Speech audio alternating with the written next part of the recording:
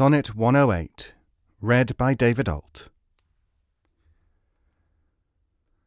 What's in the brain that ink may character, which hath not figured to thee my true spirit? What's new to speak, what now to register, that may express my love or thy dear merit?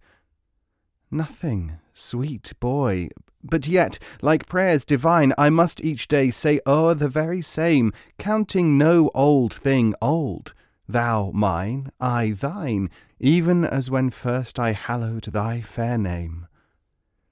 So that eternal love in love's fresh case weighs not the dust and injury of age, nor gives to necessary wrinkles place, but makes antiquity for aye his page, finding the first conceit of love there bred, where time and outward form would show it dead.